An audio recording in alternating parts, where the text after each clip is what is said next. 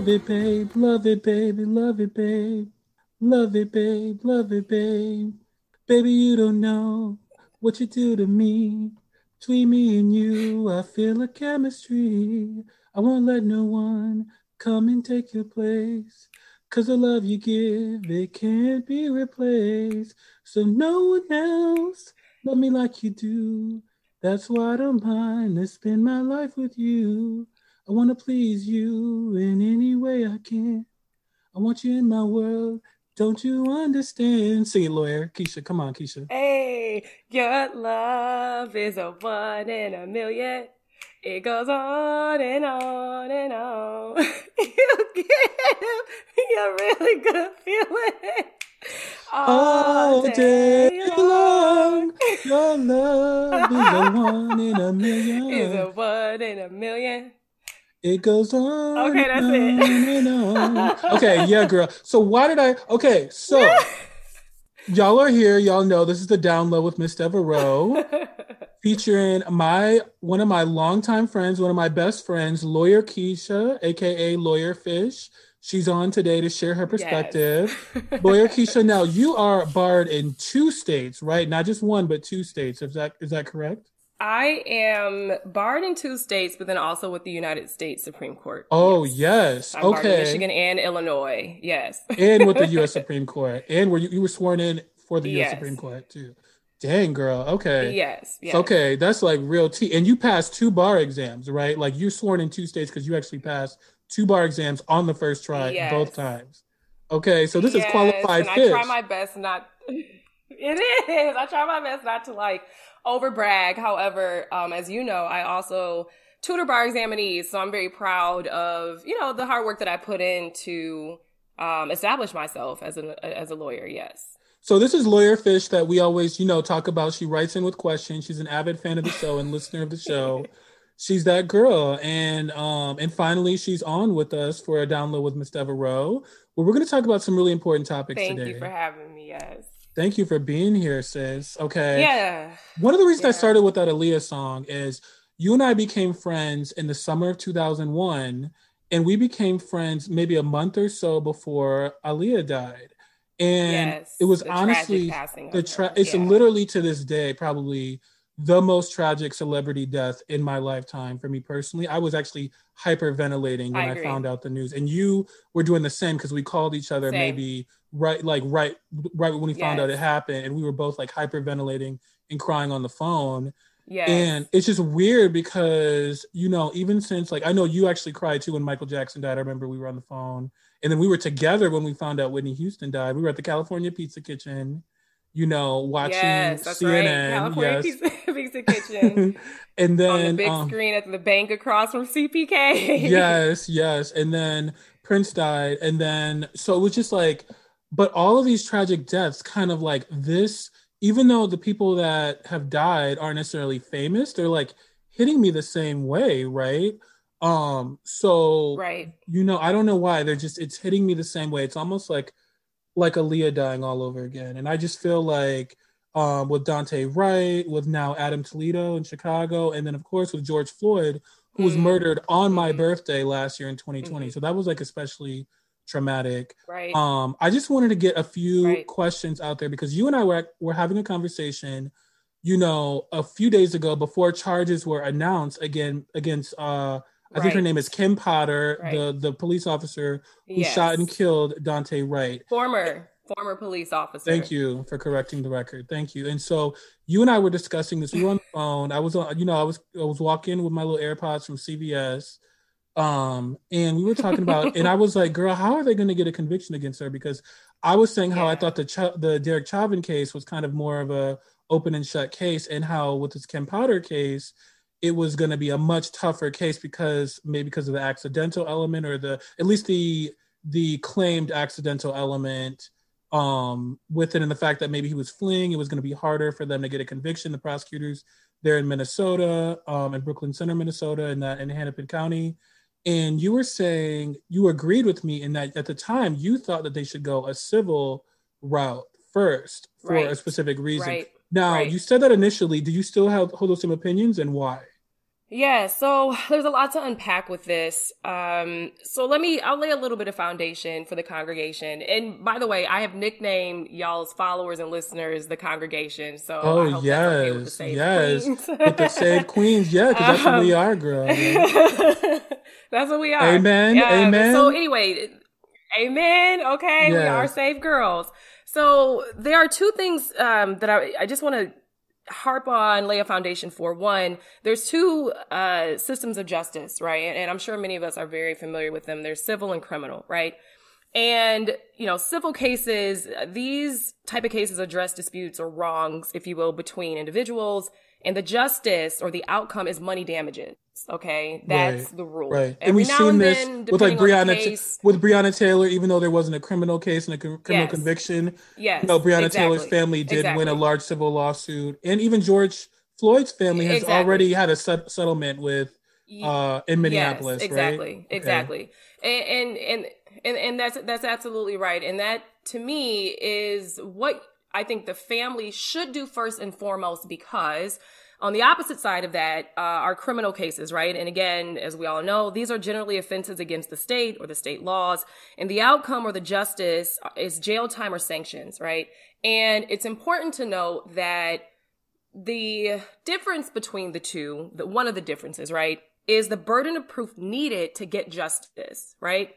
Okay. Right. And so in a civil trial, all it takes is the preponderance of evidence, meaning you just need to have your facts and your evidence more, together and more than the other side, right?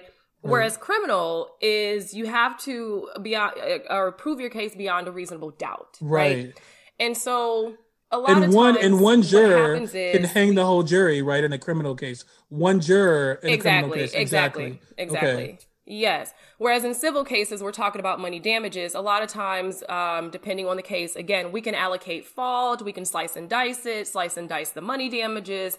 And there's a lot more wiggle room, if you will, to allocate fault, to allocate justice, if you will, around the table to all of the actors involved in that civil trial. And another thing to note, and I will just give a disclaimer, if there are any lawyers in the congregation, please don't bite my head off for making this generalization, but generally speaking, a good lawyer in a criminal trial will try their best to get evidence that was established in the civil trial brought in, okay? Whether it makes it in or not, that's to be left, to the facts. But in the Kim Potter case, if you will, one of the things I said to you, I said, I don't know if we've got the appropriate facts to fit into the Minnesota statute for manslaughter, right? Right. However, in thinking a little bit more about it, if I were, because whenever these things happen, and I'm really sad to say and see that, these are happening all the time, right, in America now. What I realized in taking a step back is, in looking at it from both the defense and the prosecution side of views, or point of views rather, if I were the defense in a criminal trial, right, what I would harp on is truly this was a mistake. She thought she was using a taser, and I'd beat that to death. However, if you were representing Potter, right? Defense. If you were the defendant. Yes, okay. correct. Okay. Yes. However, what the family should do, launch that civil suit, because did a little bit more research on this, and I said, okay. And you said don't settle. You said you don't want the family of you don't want Wright's family to settle, right? For like Breonna Taylor's family did settle, and George Floyd's family did settle. You don't want that to happen here. What is the quote? Exactly. What is the quote? Or justice dies behind closed doors, right? So launch a civil trial, but do not settle. Allow that to go all the way to the jury. Don't settle the case. And what I would like to see is the lawyer for the family or the plaintiff to bring up the following, right? Let's just say that we take Kim Potter's excuse as, I meant to use a taser, right? Right. That's the universe that she wants to create. That's her story. What I found was that Taser International, they are the manufacturers of the tasers that pretty much a majority of law enforcement in America utilizes. I think you can go to taser.com and see the exact model that they have issued to that particular police department. The manufacturer's warning on a taser, because it's just like any other tool, right, gives a very detailed description on how the taser should and should not be used and in what scenarios it should and should not be used. And I just want to very briefly read this to you. It talks about blah, blah, blah. Don't use the taser because it causes strong muscle contractions. And, it talks about the circumstances of why you'd never want to tase someone. And the circumstances may include, but are not limited to, someone who is pregnant or a person on an elevated or unstable platform or operating a vehicle or machinery. Okay. Because knowingly it can cause bodily injury or death, right? So if we accept that she mistakenly thought she was using a taser, well, you weren't even using a taser under the right circumstances, right? And by being able to use sort of a manufacturer's warning, you were negligent in a civil trial to establish fault and guilt. We can bring that in, I believe, into a criminal trial to say, listen, even if you meant to use a taser, you were still wrong. Because you can use information from a civil trial in a criminal trial. Is that allowed? Or I'm going to say generally, however, there in evidentiary hearings, there are so many rules on that. But yes, and I say that yes with air quotes and italics. Fellow lawyers know exactly why I'm, putting it that way. But you want to establish on the record why even her mistake was wrong. And I think truly that is a strategy that the lawyers for the plaintiff should try to utilize. So it's interesting because you texted, we had that conversation a few days ago, and then you texted me before charges against Kim Potter were even announced for second degree manslaughter. You actually sent me that text. Oh, I found a way that I think that the prosecution can prove their case against her on behalf of, Daunte Wright. So do you, is this the way that you recommend? Is this what you're saying? Or is this is the way? I think I think this is the way. I think in a civil trial, establishing that she was negligent, she didn't follow the manufacturer's, warnings, which of course the law enforcement implements all of those rules within their guidelines, right? And their training on how to use a taser or when to use a taser. And so it's one of those things where, look, Kim, even if you thought you should have used a taser on him, the circumstances did not present themselves in one which you should have used. And we saw that on camera, right? Right. The moment she struck him, I'll just say struck him with the bullet, right? But the moment she struck him, his foot was on the gas and he charged forward and got into a car crash, right? Right. That is the same type of harm that is contemplated by the very label that wording that I just read to you. So she was still in the wrong, even if she had to use a taser. And I think being able to establish that outside of the criminal world makes for a better case for the prosecution in the criminal proceedings. Okay, so here too is a thing that everyone is talking about too, in terms of the differences, like the obvious differences between a taser and a firearm, right? Usually, like you said, you found the taser that is standard across many law enforcement, departments. Usually, as far as the gun goes, they use Glock 17s in most law enforcement departments. And what we found is that generally they have the taser on their non-dominant side and their Glock on their dominant side. So that's one thing too. Dominant side. The second piece is that the taser is bright yellow most of the time and much lighter than a Glock 17. So how could she make that mistake? Don't you think that should be brought up at some point in the prosecution, or you think it's kind of weak still to bring that up? No, absolutely. I think the challenge of these type of cases is the prosecution getting sucked into the wrong argument, meaning the prosecution can't get sucked into trying to prove whether or not she made a mistake because we're not in her head. That is too intrinsic to prove, right? Got it. The prosecution has to prove whether or not her mistake was reasonable. And to your very point, we all saw the video footage, unfortunately, and I counted 5 seconds, right, that I could see her hand holding the gun before she shot him. And so I think the question is 5 seconds enough after yelling taser, taser, taser for one to realize, oh, I'm not actually holding a taser. This is not bright yellow. It's black. It's probably my gun, right? And I think that's what the prosecution is going to have to harp on instead of what she meant, because we won't know that. We'll never know that, Okay, now, so kind of moving on from the case of Kim Potter and, Daunte Wright, in terms of, you actually warned me a few days ago because you're a Chicago resident And you warned me a few days ago that this video was coming out about a 13-year-old young man on the west side of Chicago who was killed by police. His name is Adam Toledo, a Latino young man, Latino American, I believe. And and actually when the video came out, I think the prosecutors there in Cook County said, "Oh, well, he was holding a firearm when the police shot him." And then when we look at the actual video, now we see that his hands were in the air and he was not holding a firearm. And the prosecutor in Cook County or whoever it was like, "Oh, my bad, I made a mistake." So what's the deal here? Like, should that prosecutor, what kind of Yeah, so professionalism is I will that? just And yeah. right, right. So a couple things, and I love you dearly, but I love and respect my fellow citizens here in Chicago, and I just want to make sure that we are clear. The neighborhood that this occurred in was in excuse me, Little Village, right? Okay. And I think that's important because Little Village is very unique. It's predominantly Latinx. And unfortunately, it is one of the neighborhoods, that in Pilsen, I believe, that are heavily stricken with gang activity, right? Okay. And so I'll just say right now, Little Village is hurting, okay?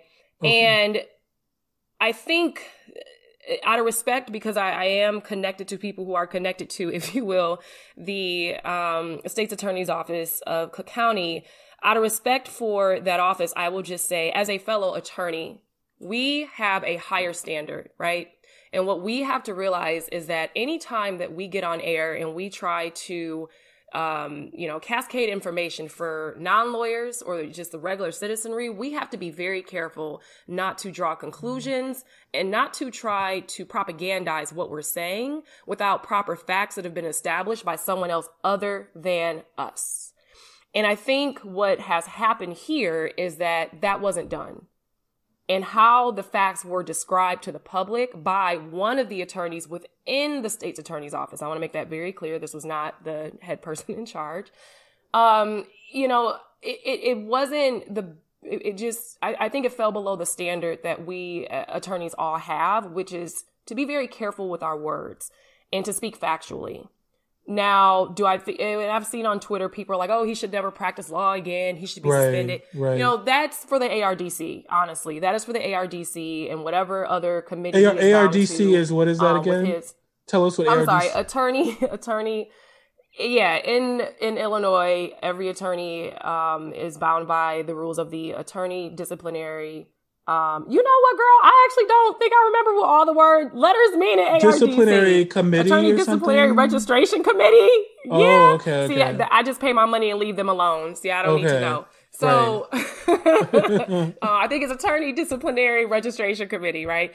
And so I think whatever standard or oath he's taken, whether those committees or bodies feel like they need to sanction or suspend him, that's for them, right? I would never, Right. ever just outright say, "Oh, he had a moment, he should lose his bar license," especially given how hard we work for this, right?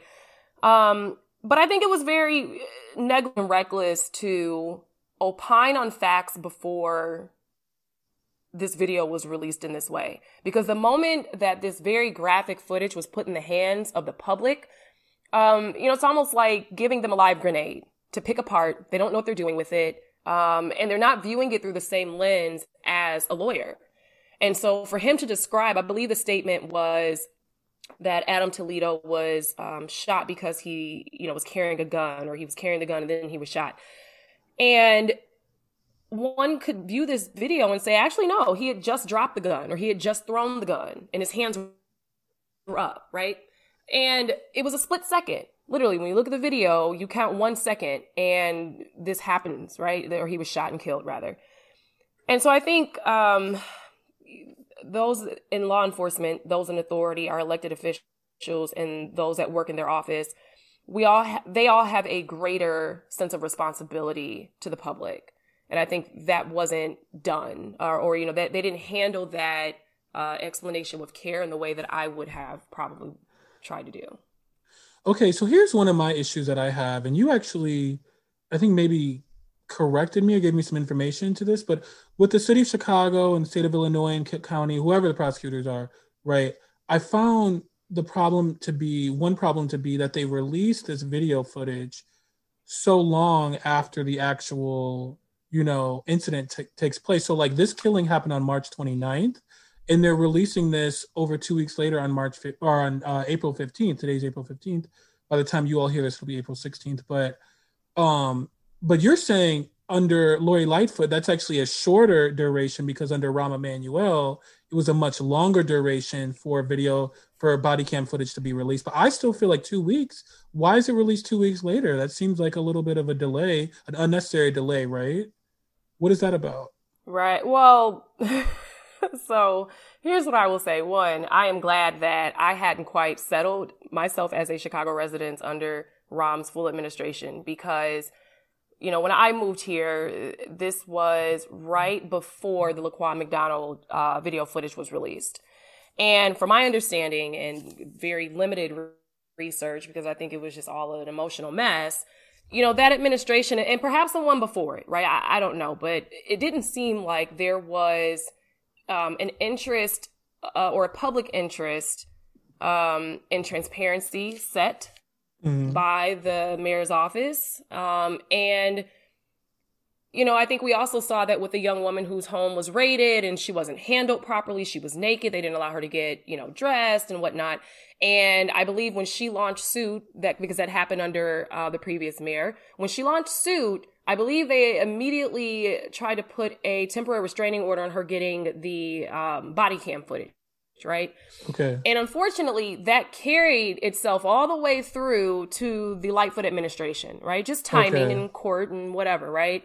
And unfortunately, it sounds like the law office of Chicago, they were still kind of two-stepping that case under the old Rahm way. And they were trying their best to still prevent her from getting the tape, because that was what was in accordance with all of the court orders and whatnot around the tape, right?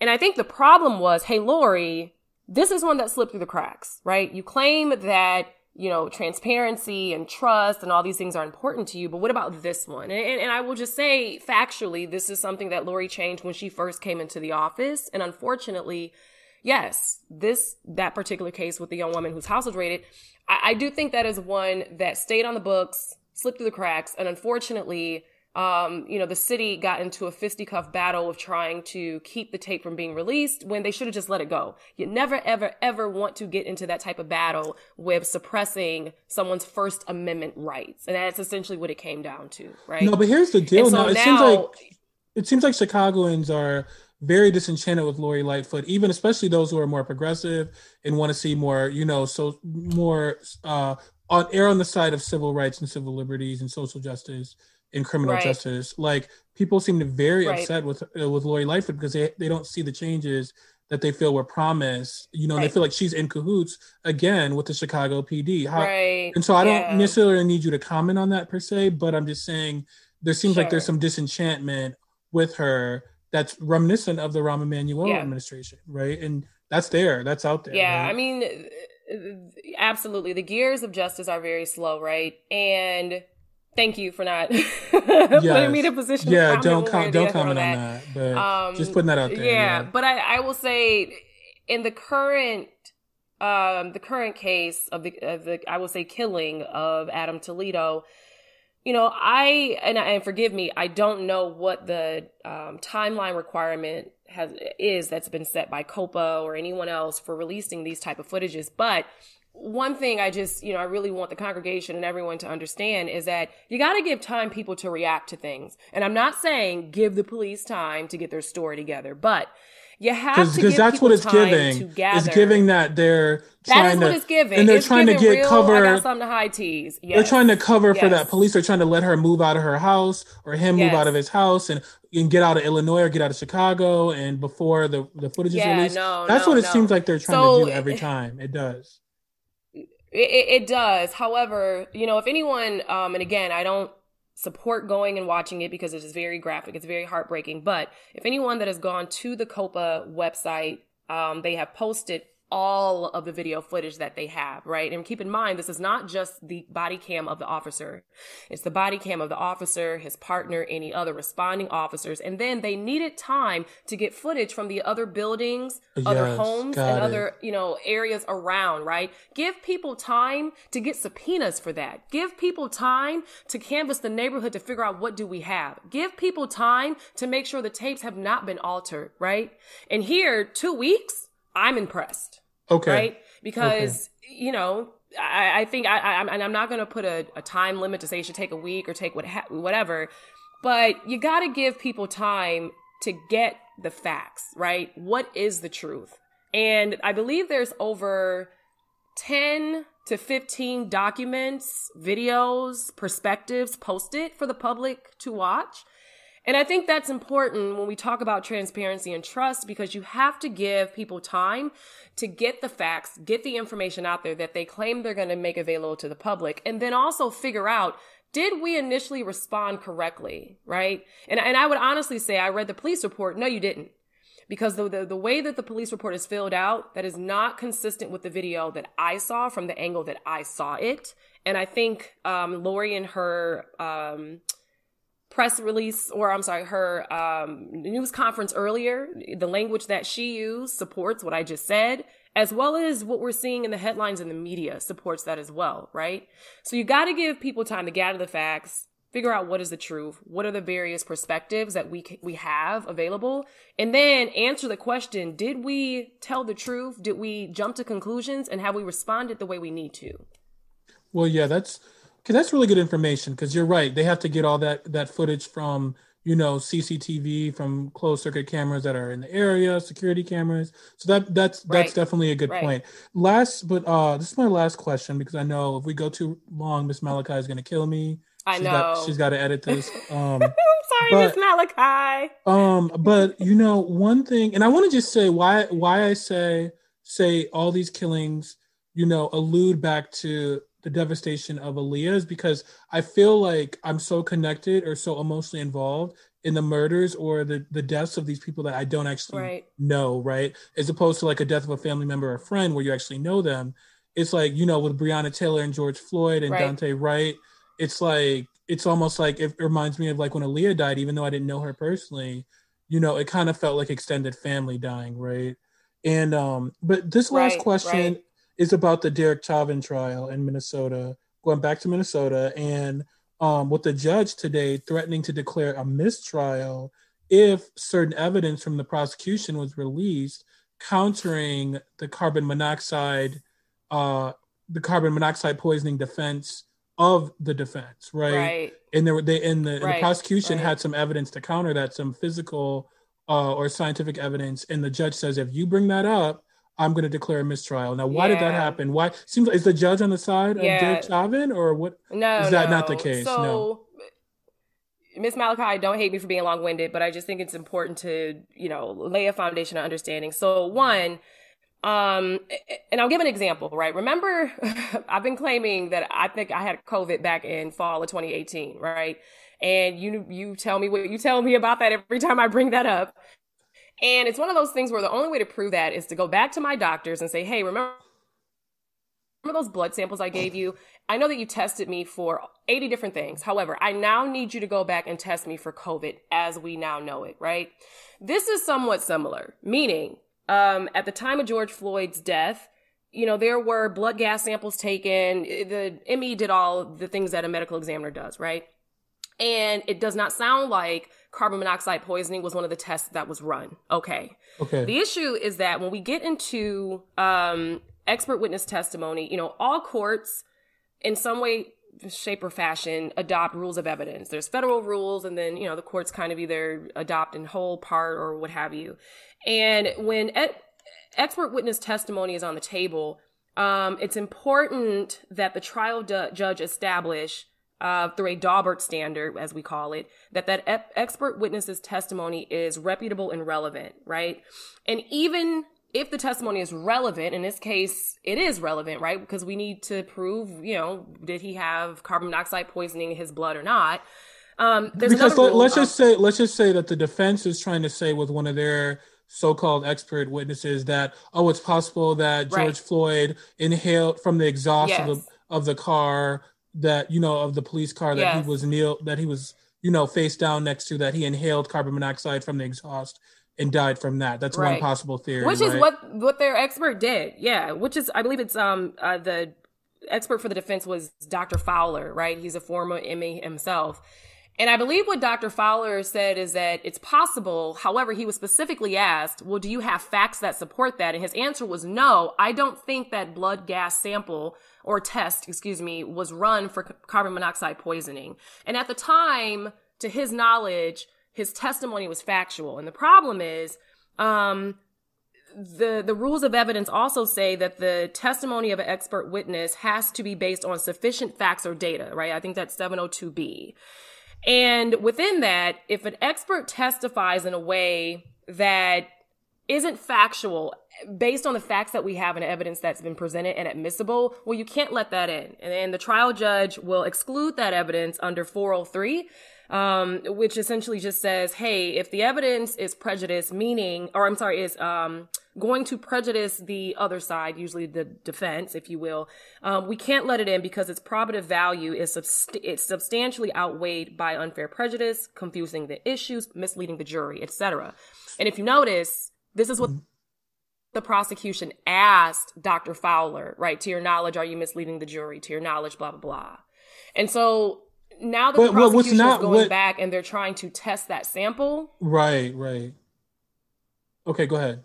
That's new facts, new data. Yeah. So now that the prosecution is trying to go back and test that sample, now that's new facts and new data, when they should have tested that the moment that they knew the defense would bring that up, which was months ago, right? Oh, and so it's kind of like malpractice on the part of the prosecution not to test. I mean, I shouldn't go as far as saying malpractice, but it's kind of like on the part of the prosecution not to test that. That probably was not smart, right? They should have tested that a while ago, and again, so that it could be included in discovery. Exactly. Yeah. Well, and I think, there's been claims made that the prosecution asked for this and it wasn't made available. I mean, like, who knows, right? But to your point, this is something that the moment the prosecution knew the defense would bring this up as a defense, you'd want to make sure, okay, well, we have these samples. Have they been tested? Right? That's a open and shut. And if they've been tested, great. What are the test results? Let's put that on the table. Both party gets that. So then you don't have expert witnesses going on the stand perjuring themselves because we now have the facts. We now have the evidence of whether or not there was carbon monoxide poisoning in his blood. Because what we're hearing is that the prosecution just tested the sample, but it was ready at like 5 p.m. yesterday. Right. And that's not enough time for the defense for discovery and for the defense to recalibrate their case. Correct. And their witness based on that information. Because also that the test results, I believe, were going to be used to impeach the expert witness testimony of the defendant, right? And now that expert is no longer available, I mean, he's left town, he's given his testimony, he's gone. You can't do that in that way, right?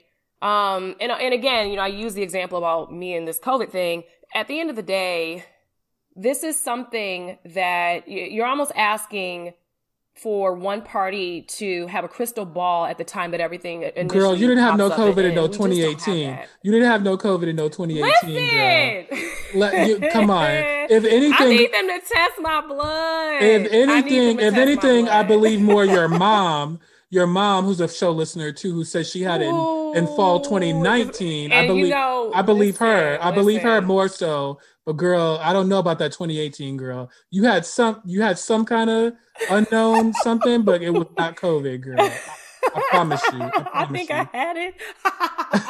Okay, girl. Well, let's wrap it up. I really appreciate it because you gave our listeners, the congregation, as you call them, some really great information. Yes. And thank you so much, Ms. Devereaux, for having me on. And thank you for coming.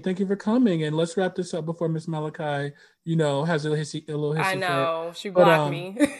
Yeah, girl. Well, thank you so much. And we look forward to talking to you again, either on another Download with Devereaux or on the main show, Two Said Queens. Thank you, Lawyer Keisha. Thank you, Miss Keisha.